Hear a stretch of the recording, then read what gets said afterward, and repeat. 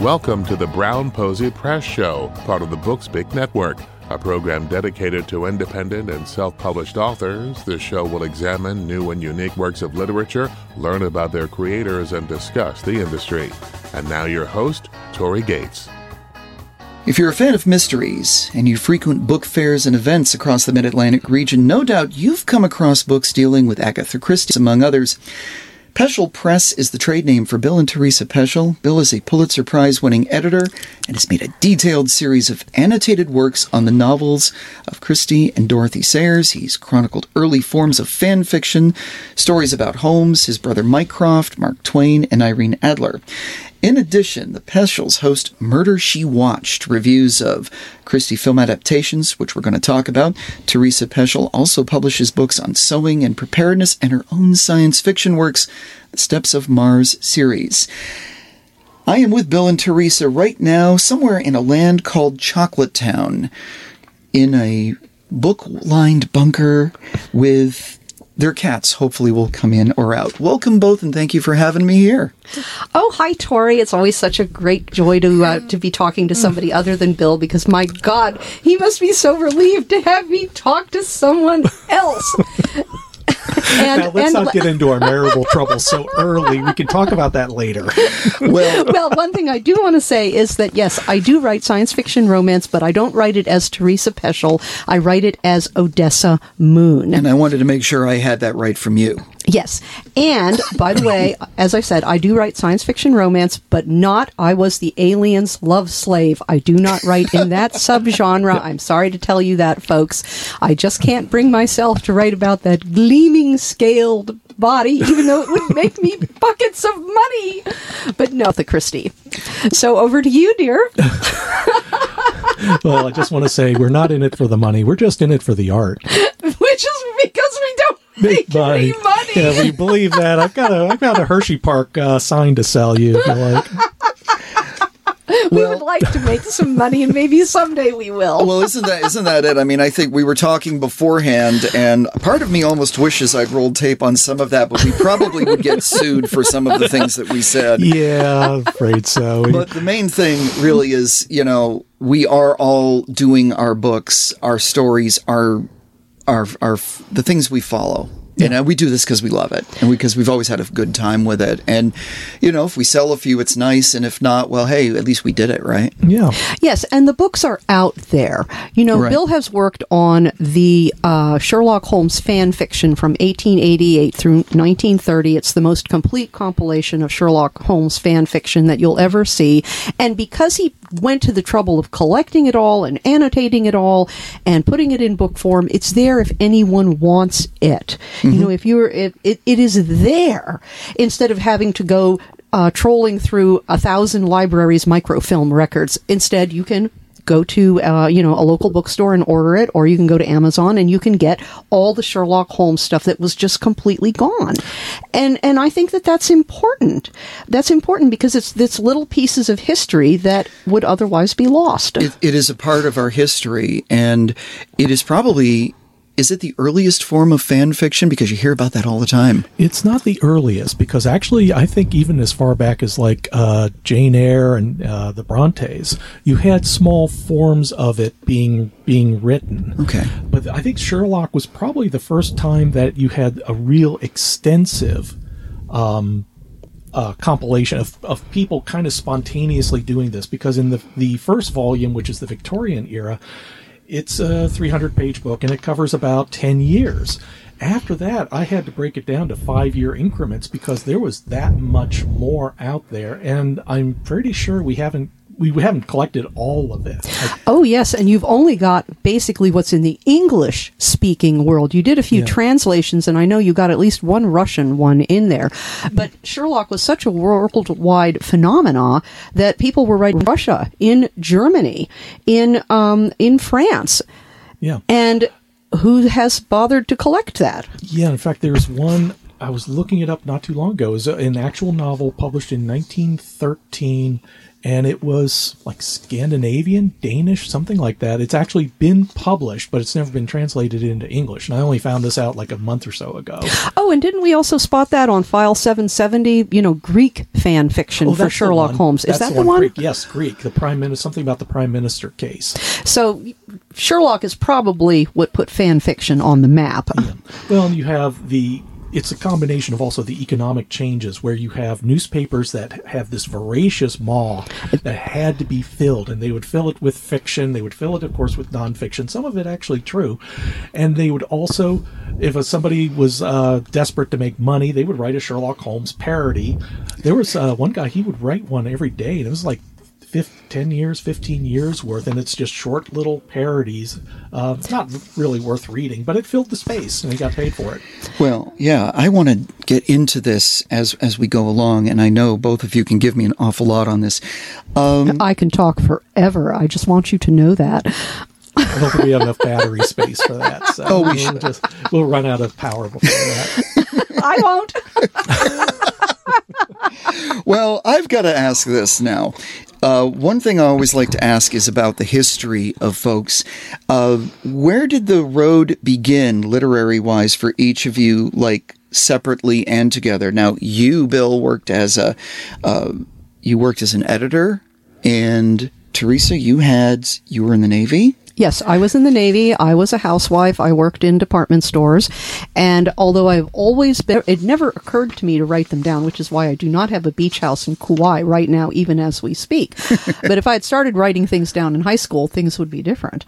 But no, I started writing at around 2013 because my sister gave me a laptop that did not like South Florida.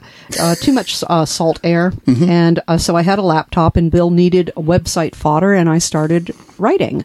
And here I am now with a number of published books. Yeah, and it's actually surprising. I think you've already well past your million words because you just started writing, and of course I'm down here putting books together. I'm not sure what she's doing.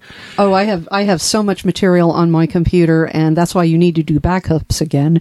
Yeah, I know that feeling. I have so much material on my computer, and eventually I hope if I really get myself in gear, I will actually transform it into finished stories that other people can read.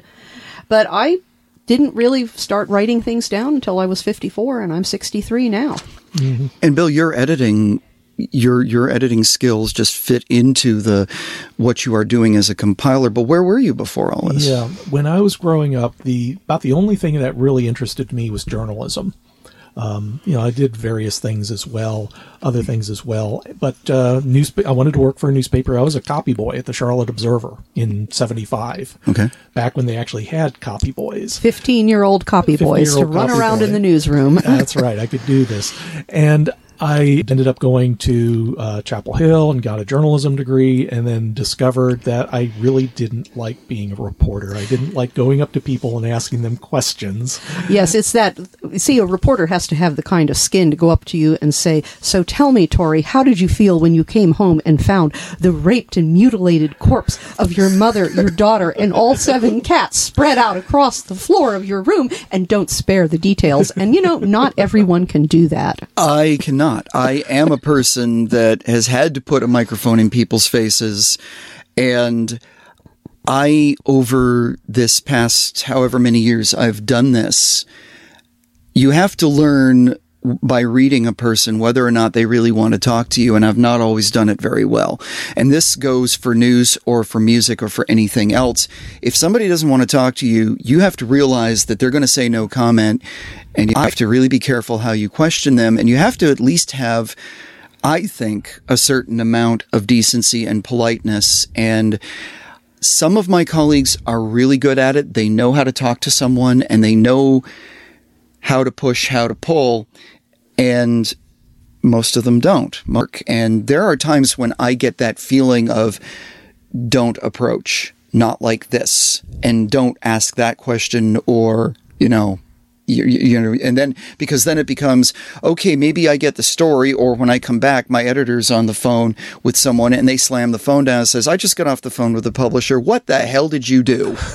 Which is why Bill is a copy editor.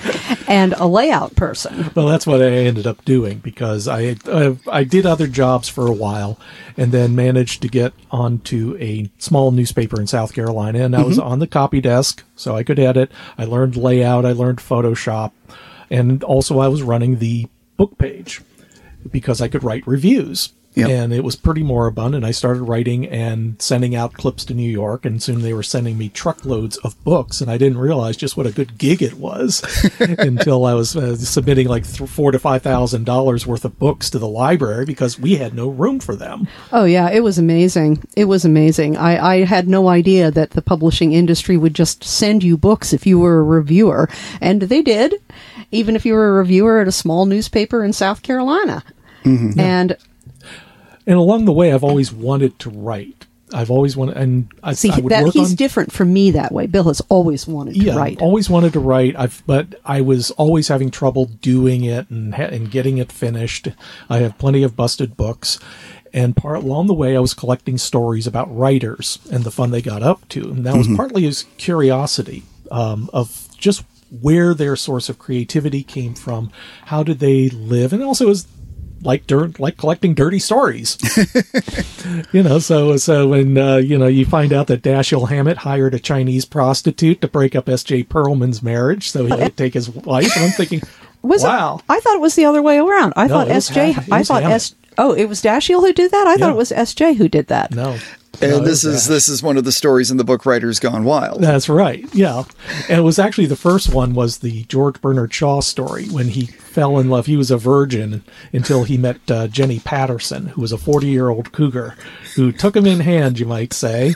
And he was like 18 or 19 and basically poor and trying to make a living. And he charmed her and she charmed him.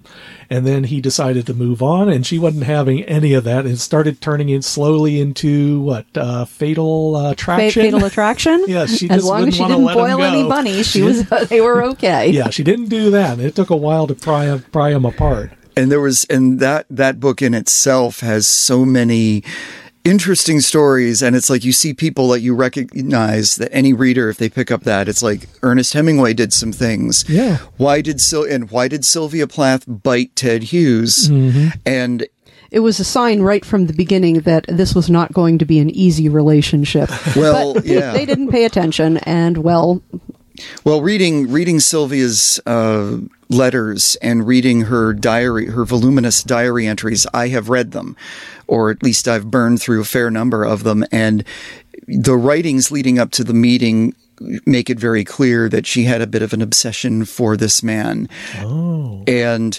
this was unusual because she had pretty much made it clear she wasn't going to get married. She didn't really want to. And all of a sudden, Ted became, from reading his work, she realized this man is a genius. And this is someone that I've got to know. And it's never really one that is in the book Red Comet, which recently came out, which is Plath's biography, and it is brilliantly done. Yeah. And it's very sad, and it's very painful because you can tell that throughout Sylvia's life, here's a very tortured young lady who may have been set up to, become something that maybe she wasn't ready for yet. Well, that's what interested me most about these writers, is just how talent does not necessarily lead to happiness. In fact, it could be the other way around, especially if you're famous too early and you have a reputation to live up to. The stresses of being outside in the world and who you encounter and what happens to you out there, it was just an endless source of fascination for me. And it ended up that after a while, and I tried formulating a book, like a 365-day calendar, that sort of thing, and I couldn't get agents interested in it. And finally I said, well, I'll give up, but since I have this website, because we're talking about the late 90s, I'll just write posts based on this material and put them up. I'll just write these stories and put them up. And actually what I was also doing was fooling myself. Okay. Because I didn't say, I'm going to write a book. I just said, I'm just going to post essays. So I leveraged myself and got around the mental blocks to do this. And by the time, after a couple of months or I can't remember now, 6 or 7 months, I had half the book written. Yeah, and then you, I think you finished it before you started shopping it, and yeah, I had Rita took you on, and you got a contract. Yeah, but actually it was also meeting Jonathan Mayberry at Penn Writers, because he gave a talk about how you write a proposal. Oh, that's right, because we were already up here. Right. That's right, and you were doing a lot with Penn Writers at the time. Yeah, right. And he actually said, I have here copies of my proposals. Here's one for a nonfiction book. Here's one for a fiction book. I'll give a copy to everybody. And I said, yo, over here. And I took his format for the nonfiction book and basically plugged Writers Gone Wild into it. And I finally said, okay, I'm going to go down the list. I have 100 agents. And again, this is a matter of finding the right structure to get me to do something, is to say, I'll have 100 agents. If they all say, this sucks, don't do this, okay, this is what the heavens told me. I actually have this idea, because I didn't want to sit here for the next 5 years flogging this, because we're talking about 2009, so I've been basically collecting this stuff since 1985. It was a long time. It was before we ever met. It was a long, long time. Wow. And I have a file cabinet drawer down there in the office here full of material. Actually, it's two drawers. Yeah, and in fact, this is a great way to write for people who are nonfiction writers. It's called writing by file folder. And what you do is you acquire the material, you write up the little pieces, and you put them in the file folder, and the file folder remembers for you. Yeah. So, and by number 32 or 33, Rita Rosenkrantz came in and said, yeah, I'll represent you for the book. And she turned it around, and that was also the case where I found in Publishers Weekly an agent at Penguin, not an agent, an editor at Penguin who was looking for pop culture books. And I told Rita, hey, this woman's looking for it. And she went to him and sold it to her. Excellent. And got me money for it. Yeah. And we will never earn out. But that's okay. We got our money up front. Well, we're going to talk more about the Casebook series in part 2 of our program. I am speaking with Bill and Teresa Peschel. This is the Brown Posey Press Show. Stay with us. Sunbury Press Books brings you the work of independent authors. If fiction, whether historical, murder mysteries, or spy thrillers take your fancy, check out Milford House Press. Releases of interest include the J.R. Lindermuth series, including Fallen from Grace, The Hawthorne Inheritance by Kate Dyke Blair, Reasonable Doubts by Donald Dewey, or the Alexa Williams series by Sherry Knowlton. Explore by clicking on the Milford House tab at sunburypress.com. We're back, and I am speaking with Bill and Teresa Peschel, and we are about to get into the 223B Casebook series, which takes us down Baker Street. And you've given me some of the background, Bill, about what you were finding. And as we were saying, this kind of fiction about Holmes and the potential contemporaries he had, there's so much of this. And how did it come about to, how do you pick the ones that are going to make the books or make these essays that you were talking about? Generally, there wasn't much in the way of picking, because I thought you put them all in. I pretty much put them all in, yes, unless there was something that was just really terrible, or if it's somebody who wrote a number of parodies, I would just pick one. Or we had to pay extensive royalties, because wasn't there an A.A. Milne, and they wanted $500 for a 2-page story, and we said no? Yeah, there were some that was just like, $50 and send me a copy of the book, and it's like, okay, you can do that. That in itself is nice. No, I've had the same thing with music lyrics. It's like, those are terrible. They're terrible people. They used to be, well, it depends on who you talk with. It used to be fairly cheap to just get a very simple license. And most people have never had ever, I've had music publishers tell me, we have never had anybody ask to put lyrics in a book before. We don't even know how to do this. That's weird, because I've heard other stories. I guess it depends on who you ask, who you're talking the manager, to. And they'll say, oh yeah, $1,000. Yeah. Well, yeah. And it's, sometimes, though, if you ask nicely, a songwriter will just say, yeah, go ahead and use it. Just credit my name on the flyleaf, and I'm good with that. Some music publishers, it didn't used to be that expensive, really. Mm-hmm. And then they jacked the prices up. And then it became, all right, I'm going to need to write better. I either need to write my own lyrics, which I have started to do, or I need to rewrite these scenes, which I usually do. And that was a great test for me because the Sweet Dream series had lyrics all through it. And then I realized this is not original enough. So I just took songs that I'd already written for my old band or for myself, and then I wrote new ones. And unless I really absolutely, like, you've got to have lyrics for Sweet Home Chicago, okay, fine. Well, when we were doing when Bill was collecting the fiction for the Sherlock Holmes, right. Of course, the vast majority of the people we've dealt with were dead and had been for a long time. And whatever literary agents they had were also dead, so it didn't matter. Right. You know, when you're looking at stories that were published in 1912, that was a long time ago, and it's all in the public domain. What I found most interesting about this, because I was Bill's editor, and I will be honest, I still haven't actually sat down and read maybe only 2 actual Sherlock Holmes stories written by Conan Doyle. But I have sure read a lot of parody fiction, because I had to edit all that stuff.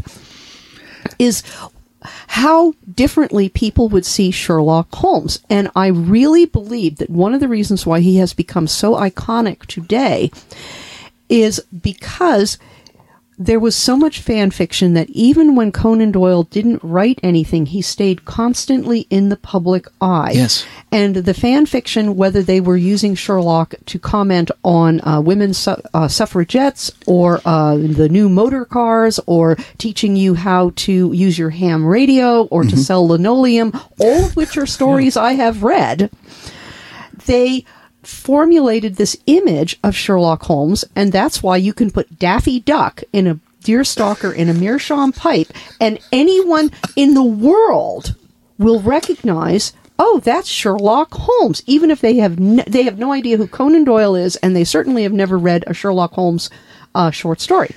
But they see Daffy Duck in that iconic uniform. They made him an archetype.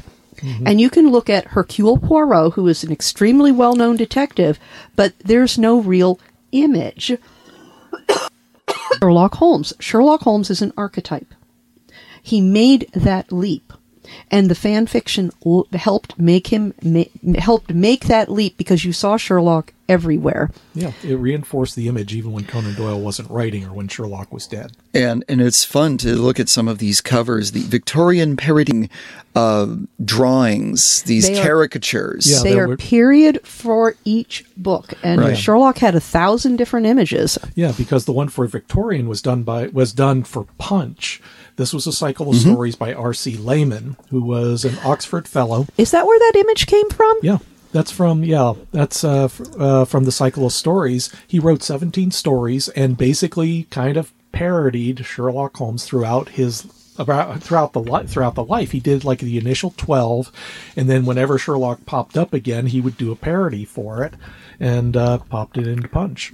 And some of those are not always very flattering of Holmes. Oh no. Some of them are very, very negative towards Holmes, and certainly a lot of them make Dr. Watson even more of an idiot than Watson was never an idiot in the Conan Doyle stories, but my God, in some of the parodies, he has all of the intelligence of an amoeba. Yeah, well, he was a faithful dog, and everything Sherlock did was absolutely wonderful, and that was... Well, it's interesting, too, because if you read some of them, like in Hound of the Baskervilles, which is my favorite novel of them all, and that one wanted him to be throughout, and how they showed him in the movies... You know, he's a forthright but not self-righteous guy who wants to do the right thing. He wants to back Holmes, and sometimes just comes off as incredibly clueless and naive when he realizes that Holmes has just done an end run around him, and now he feels a bit abused. Yeah. Oh, yeah. Yeah. But he also enjoyed it when he was wounded and Sherlock took care of him, and he actually saw Conan Doyle writes about seeing the mask slip a bit and actually seeing a human being. So that's the other thing about these stories, and it's another reason why Sherlock Sherlock would not have existed if the stories were not really well written. Mm-hmm. There's all kinds of logical improbabilities. There's all kinds of plot holes. You could just, zoologists would talk about snakes cannot smell. They cannot hear. They don't respond to sound, but the story itself is wonderful. The story is what makes it work. Well, if you read, there's the Rivals of Sherlock Holmes. There's an actual collection of authors who have written books that were contemporaneous to Holmes, and they just don't have that. They don't have that magic. Right. This is why we can still read these stories, because it's literally a time machine. And that's what the Sherlock Holmes fan fiction collection that we have, you see how good Conan Doyle was. Even though this was for him throwaway writing, Conan Doyle never liked Sherlock Holmes. He tolerated Holmes, and he brought him back only when he needed the money. He wanted us all to be reading Sir Nigel and the White Company. Right, and his first literary success were historical novels, not. But and then of course he comes to be known best as the man who created The Great Detective. Yes, which drove him nuts. On the other hand, he is an amazing, prolific, and energetic fellow. There's a real Energizer bunny. It's amazing. There's a book called A Chronology of Conan Doyle's Life, and day by day you're looking through this year in and year out. He is attending meetings, he's traveling, he's lecturing, he's writing. He just never stopped. He just had this bundle of energy, and that kind of energy is what drives a lot of authors, and that's where I understand the ones who are most prolific. They have that, what we call an Energizer bunny in them. It's also why I am not as prolific, because I just simply don't have that battery that it's just going. Oh yeah, I'm not an Energizer bunny either. I get stuff done, but not like Conan Doyle did. My goodness, that man was a machine, getting up, bright and early every morning and working until he, went to bed at a respectable hour, and the next day he did it all over again.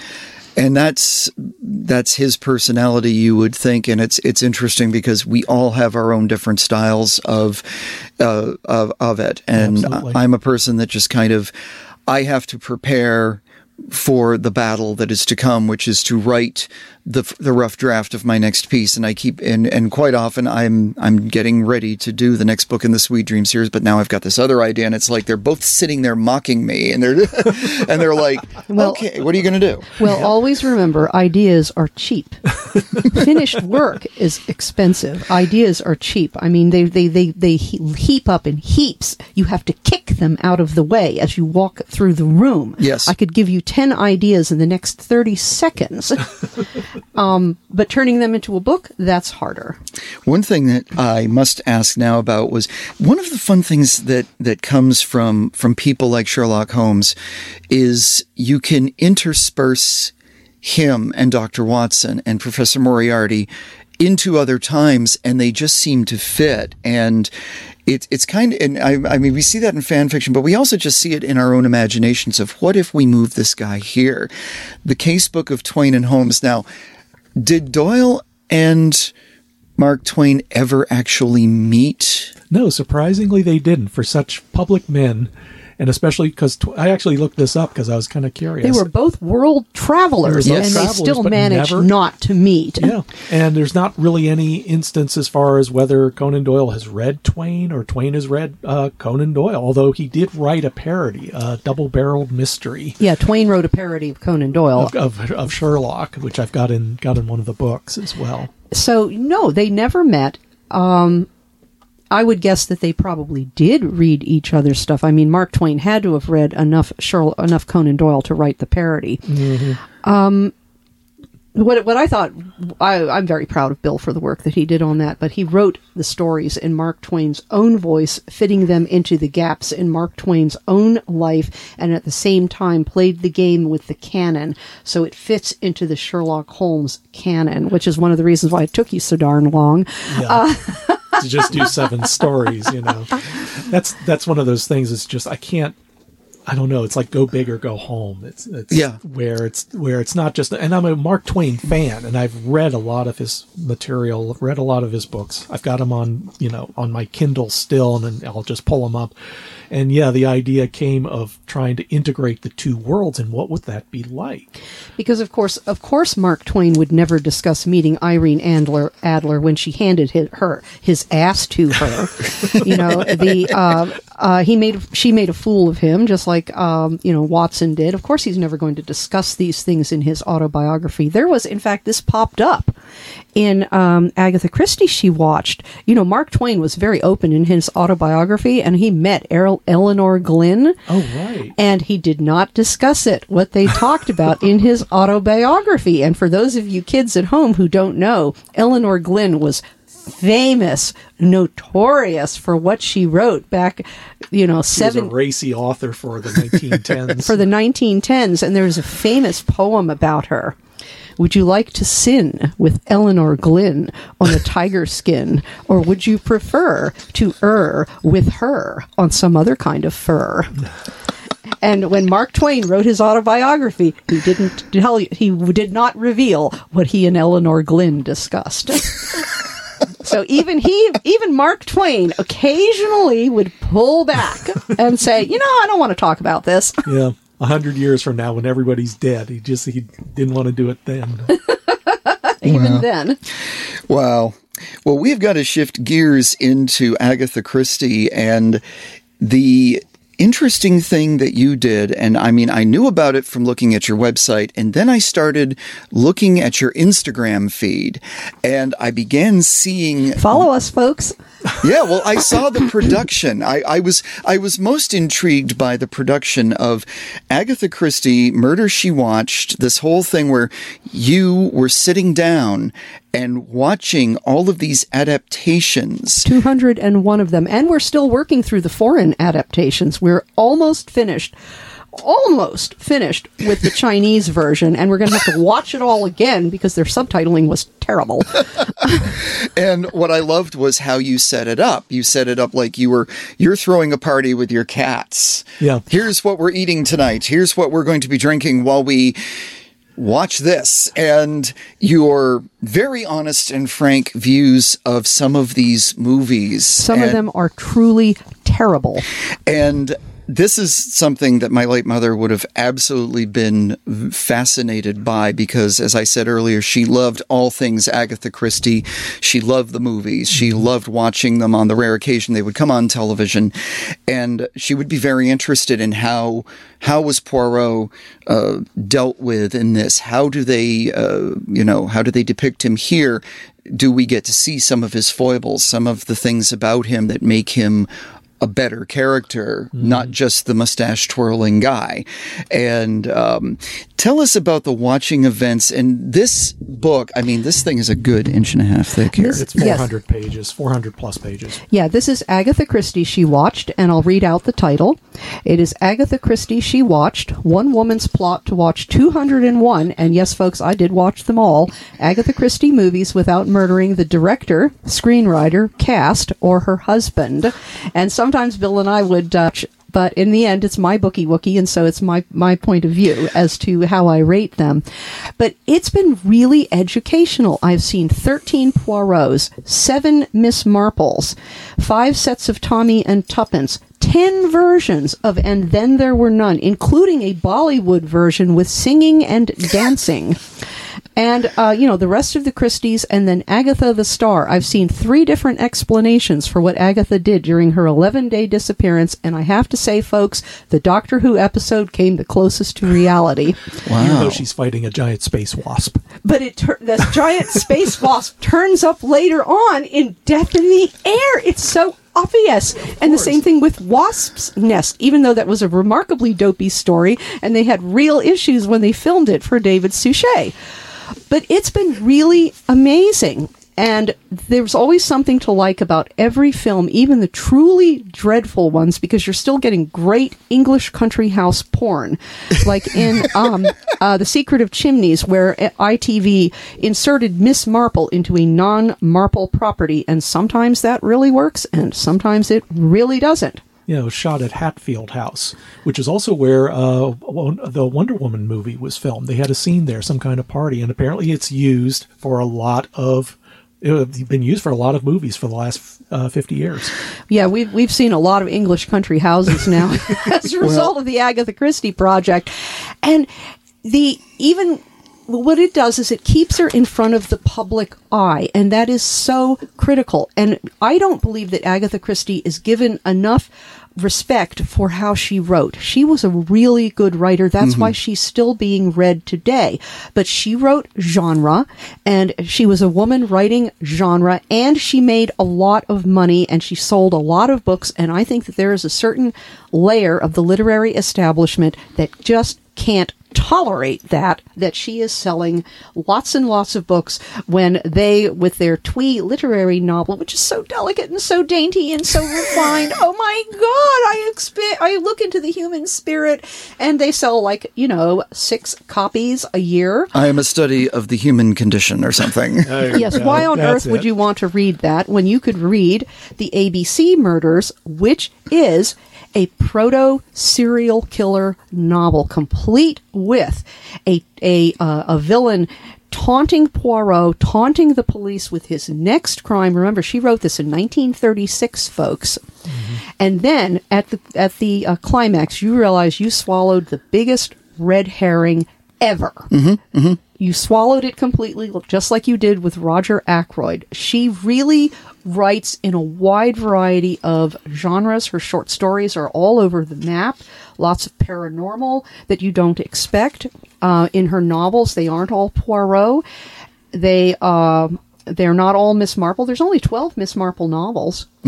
And or you get something like The Man in the Brown Suit, which we annotated and is a really fun novel. It is actually a romantic thriller with 2 narrators, one of whom is unreliable, and there is a scene, she wrote this in 1924, and there is a scene that you romance fans have seen in 10,000 romance novels where Anne Bedingfield has a sexy stranger break into her cabin in the middle of the night while on the cruise ship, and he's injured, and she has to tend to his wounds. And even though Agatha doesn't go into detail, anyone who's ever done any kind of nursing or done any health care whatsoever, you know she took his shirt off and has her hands on his manly chest. And yes, this is Agatha Christie in 1924. Ahead of her time in every way. She was.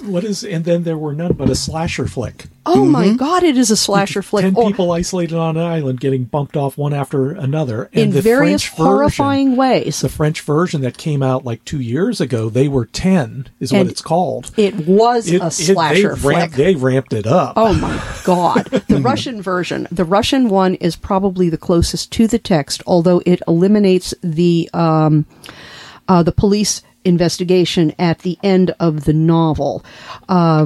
Since we're on the subject of And Then There Were None, they're actually the films tend to follow one of 2 sources. They either follow the stage play, which Agatha rewrote and retconned the 2 most villainous characters to turn them into our hero and our heroine, and that would be Vera Claythorne, child murderer, and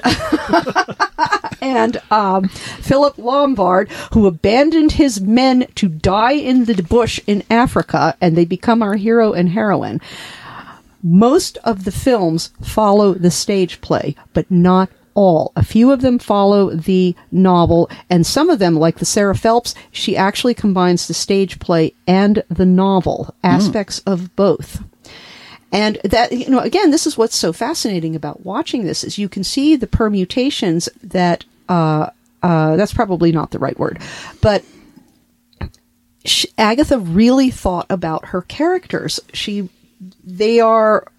books deceive you because the writing looks so simple, but it's really not, and it rewards rereading. They do reward rereading, and people also have this idea that she wrote in a vacuum, which she did not. So, there's a novel called The Mystery of the Seven Dials. The movie is ridiculous and silly and funny, and you don't realize that when she wrote this in 1929, she was actually writing a mashup, and yes, folks, Agatha did do this. She was writing a mashup of P.G. Wodehouse, and John Buchan thrillers. Oh, wow. And that is The Secret of the Seven Dials. And you swallow these red herrings one after the other, and then at the end, at the climax, you realize how completely she fooled you. Absolutely, completely fooled you. And this novel doesn't get any love. Because it just doesn't. But it's a fun novel, and it's a fun movie. We have an amazing picture in our... that's the picture with everybody sitting around the table with the clock faces. Yeah, the Secret Society with the clock faces. And they all have hoods with clocks on the front. And it looks really odd. It looks does. Almost like surrealism there. It's so fun. It is so fun. Her books are just full of passion and hate and the need for money. Very rarely does anybody get killed just because, I just felt like it. It's nearly always because I hate you, or I love you, or I need the money. Very, very intense emotions. We are speaking with Bill and Teresa Peschel, and we are about to shift gears to another person who will enter the secret lair here on the Brown Posey Press Show. Stay with us. Explore Sunbury Press books and find the work of talented authors in many genres. Ars Metaphysica is our spiritual, new age, and metaphysical imprint. Check out Pettengill's Perfect Fortune Teller and Dream Book by Pelatiah Pettengill, The Space Between by Judith Bowen, and works by Kareem El Kousa, including the Phoenician Code. Find out more by clicking on the Books tab at sunburypress.com. We have been speaking with Bill and Teresa Peschel on their numerous different endeavors, the examinations of Agatha Christie and Mark Twain and Sherlock Holmes, Arthur Conan Doyle, and all that. We are now going to invite Odessa Moon into the room, the author of the Step series, 3 very intriguing tales as we now veer into science fiction. And we have to begin with the first of the series, Bride of Deripaska. You take us to the steps of Mars. Yes. The steps of Mars. A colonization, politics. Tell us where this comes from. Well, I have read a lot of science fiction over the years. I've read a lot of romance over the years. And I have to say that with the science fiction, the vast majority of science fiction writers never, ever clearly have raised children, nor have they ever actually cooked or grown food in any way, shape, or form. And when you think about Mars, you have to realize that you are talking about a ball of sand that has no fossil fuels. And what does that do to a culture? A culture can only work with the energy that it has. And so I started thinking about Mars. The idea just appeared to me, one of the many plot bunnies that bounce around me like overactive little rabbits, and you just have to kick them out of the way. But I just started thinking about what Mars would be like, what people would actually do.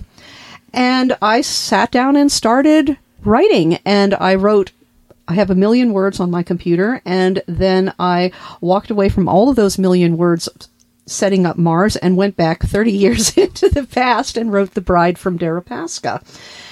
I wanted to think about what people's life would actually be like on a colony that was set up to generate wealth for old Earth.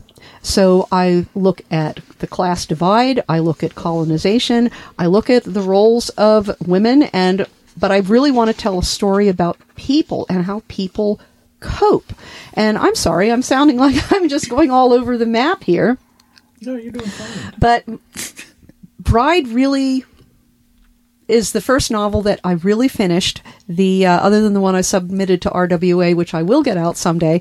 I wanted to tell Debbie's story, and she is a peasant out on the steppes, and if you are a peasant, or if you live low on the food chain, you know viscerally that someone very high up whom you will never see can make a decision that affects every aspect of your life, and you can't do one damn thing about it. You are trapped, and that is Debbie.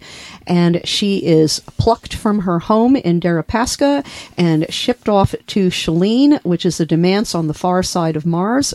And she is married off at 16 to a stranger because that family desperately needs children. There are serious fertility issues on Mars as a direct result of the genetic engineering put onto the colonists, willing and unwilling, by old Earth. And she has no control. She has no control, and then her life is uprooted again when the daimyo of Shelleen decides that he needs to set up a village out in the middle of nowhere for no discernible reason, where he sends people off to die. And her life gets worse, and she, when the story opens, she has reached the end of her rope. She can't manage anymore. She can't focus anymore. She cannot tolerate this anymore. And so she walks off into the steppes to die, taking her 3 children and their dog with her. And they don't. And she changes the world around her in the way that a peasant can. As a result of Debbie's actions, there are riots in Deripaska. And yes, despite the presence of her 3 children, she was a bride. She is a bride. She becomes the bride of the land. And you are introduced to an entire world of people. And My Mars is very, very different from a typical science fiction setup, because I think about how people would actually live. And on a world with no fossil fuels, that is at the end of a 400 million mile supply line. If you have technology, it is because you are wealthy and you are close to the center of power. But otherwise, you are a peasant on the steppes, and you live in a world made by hand, a world of wood and stone and skin and bone. That's what forms your world. And everyone there, the one thing you can say about My Mars is that the citizens loathe their old Earth masters and fear the day that Mars will be terraformed enough for old Earth to return and basically turn them all into the slaves that they were designed to be, because that's what colonizing powers do. Especially ones like old Earth, which is busy colonizing the rest of the solar system too. And then I moved on from Bride to the White Elephant of Panchen, which is again a different part of Mars, with and that becomes Eric Shelleen's story. He's the daimyo of Shelleen, and he had a very good reason for sending Debbie and a group of peasants off to die in that little village out in the middle of nowhere. He had a reason. He was forced to do that. And he goes off to Panchen for the biennial mining convention, and he discovers what lives beneath, because there are things that live, that the colonists awoke on Mars. There are things that are there. It wasn't just a dead ball of sand. And what lives beneath is different. Even though we're talking, a long time into the future, you have remnants. You notice the names are all very familiar. Yes. And it's basically cultures put into the meat grinder of history. Oh, yes. Culture's going through the meat grinder of history, because one of the things that stays with the culture almost forever are names. That's why we still use names, like from the Bible, that are 2,000, 3,000 years old. Names are one of the very few things that you can take with you, that you can keep, no matter what else happens to you. This is a family name. We had someone in, the oldest son in the family has always been named this particular name. Right. Names have history, and you can keep them. And names, when you start taking your populations and you send them to another planet, you're going to have a wild mix of names, because you're going to have an English first name and a Thai last name, because you're going to have that cultural change. Right. And I did want to try to show that with names. So we have the White Elephant of Panchen, and then we moved into The Vanished Pearls of Orloff, and that's the 3rd novel. And I wanted to do a runaway bride story, where I actually considered not just why Lanny would run off into the unknown, an 18-year-old on her 18th birthday, why she would flee a cathedral, not be married to a wealthy, important man, and instead run off with a complete stranger she met at a livery stable. But also, what did that do to everyone else? If you've ever had a runaway bride in your story, in your family, which we actually had in our family. After you wrote this, by the way. Yes, and my sister would not let me use the rehearsal dinner. We had to have a rehearsal dinner anyway because she had paid for it, and she wouldn't let me use it as a book launch. Despite the fact that it was a runaway bride novel for a rehearsal party that was no longer for a rehearsal dinner for the wedding. Funny how she took it that way. I don't know why. But you never stopped talking about it. And of course, this particular bride, she bailed 10 days before the wedding, and it's probably for the best for everyone. But you never stop talking about it. You just don't. And it affects everyone. And that affects the order. That affects the order on the planet, and it from top to bottom, it would seem. Well, in this particular case, what Lanny does will affect the civilized half of Mars for generations to come, because what Lanny did. Why are people, not just her family, looking for her? Why are so many other people looking for her? And it's what she did in the chapel before she fled and took up with a total stranger and rode off into the unknown. What did she do? And everyone has to cope with what Lanny did, including herself. And I have to ask the great question of world building. You have built a very different Mars. And like you said, you wanted to focus on some of the things that are missing from science fiction.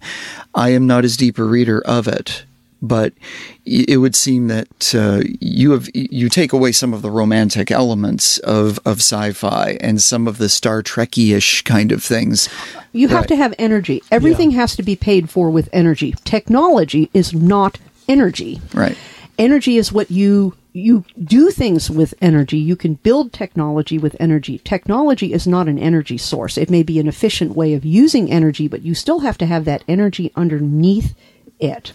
And you use the handwavium in order to get the core spinning so you can actually have breathable atmosphere. And then after that, you kind of put the toy away and went on. Oh, yes. Because but also, this Mars is designed by nerds because they designed half of it. And then the capital city? Yeah, the capital city is, of course, Barsoom, because the Mars was essentially laid out by engineers, by romantic engineers, and they did what engineers do even today, which is you draw a line on a map and say, well, it should be this way, paying no attention whatsoever to the terrain. And if you have ever looked at a map of North Dakota, they laid out North Dakota in blocks that paid very, very little attention. The counties are laid out following latitude and longitude lines, and they actually put many of the original roads on the latitude and longitude lines. And that's why you get these odd jogs, because it's okay to run your lines, your roads on longitudinal lines because they're parallel to the equator. But when you follow the latitude lines, or maybe I'm doing it in the wrong order, but when you go the north and south lines, well, things start pushing together because of the curvature of the Earth. But if you're drawing lines on a map, which is what engineers have a nasty tendency to do, you are not paying attention to what those lines are actually going over top of. So all the Demances, though, are square-ish. They're square-ish. You have railroads on the Demance line. That's the central government controlling the area with railroads on all the Demance borders. And I set it up so that the Demances, and this is how you raise money, is you sell the land of a Demance to an old Earth family or to an old Earth group of families, so that hey, you can go to Mars and you can become essentially the king of your own kingdom with your own sets of serfs. But they are divided. Each Demance is divided from the ones around it by government property. The government owns large swaths of Mars, but they also control the railroads, for back and forth travel and moving goods and resources around. And as time goes, things start to change because you don't have what someone planned 100, 500 years ago on another planet. Things start to change. Even something as basic as I mentioned people's accents. Because if you have a large group of people and they don't have a lot of interactions back and forth, over time, the vocabulary and the intonations will start to shift, and you won't necessarily understand what someone is saying. Even in the United States, if you're from Maine and you suddenly go down to the deep south, you're going to have a hard time understanding people when they talk to you, because that's just the way it goes with people. And that's something that has never been, something I've never encountered in this. So it's like a real step in. Oh, yes. Most science fiction assumes everybody had a babblefish inserted into their ear. Well, I got to leave it right there and say, as we wrap up, what is next for you, Bill, Teresa, Odessa, and all the others? Tell me. The Escape to Hightower, which is the follow-on book to Vanished Pearls of Orloff. It will be Escape to Hightower by Odessa Moon, and that I will complete Lanny and Fenn's story. And lots of things happen. Lots of fun things happen. And I have a book launch coming up for Agatha Christie She Watched at the Mechanicsburg Mystery Bookstore on July 16th at 2 in the afternoon. And then the project after Agatha Christie She Watched is going to be Murder at the Movies, when we are going to watch 100 or so murder mysteries, but not movies like The Godfather or The Postman Always Rang Twice. They are going to be mysteries. No, true mysteries. And I'll be working on finishing Man Out of Time, which is essentially a romantic comedy involving a little bit of time travel with a visitor from the Elizabethan era. And Kit Marlowe. And if you think of, say, My Favorite Year, only more violent with a lot more swordplay, that's probably what's going to end up becoming. And where can we find your website, your books, all these things? Well, we're at Peschel Press, and it's Peschel, press.com. Our books are available at all online retailers. They're also available at Mechanicsburg Mystery Bookshop and Cupboard Maker Books, and at the Sherlocks are available at Otto Penzler's Mysterious Bookshop in New York City. And if you want one of our books, you can go to one of those local bookstores. You can go through our website. You can order from your own local bookstore through bookshop.org, because we also have our books available that way. Right. Most of them on through Ingram Spark, not the complete annotated. Not the complete annotated for various reasons. Copyright reasons, but let's see, I think that's about it. But yeah, we're very easy to find. We do a newsletter that you can sign up for, that we do, I publish once a month, that tells you where we're going to be, and I am currently discussing direct sales for writers in the newsletter. As a matter of fact, our appearances are listed at our Peschel Press book site. We keep those up to date, so we appear at local festivals. Well, not in time for this, probably, but see what we can do. Yeah. Well, we do a lot, and we're easy to find. Again, if you look for Peschel Press, P as in Paul, ESCHEL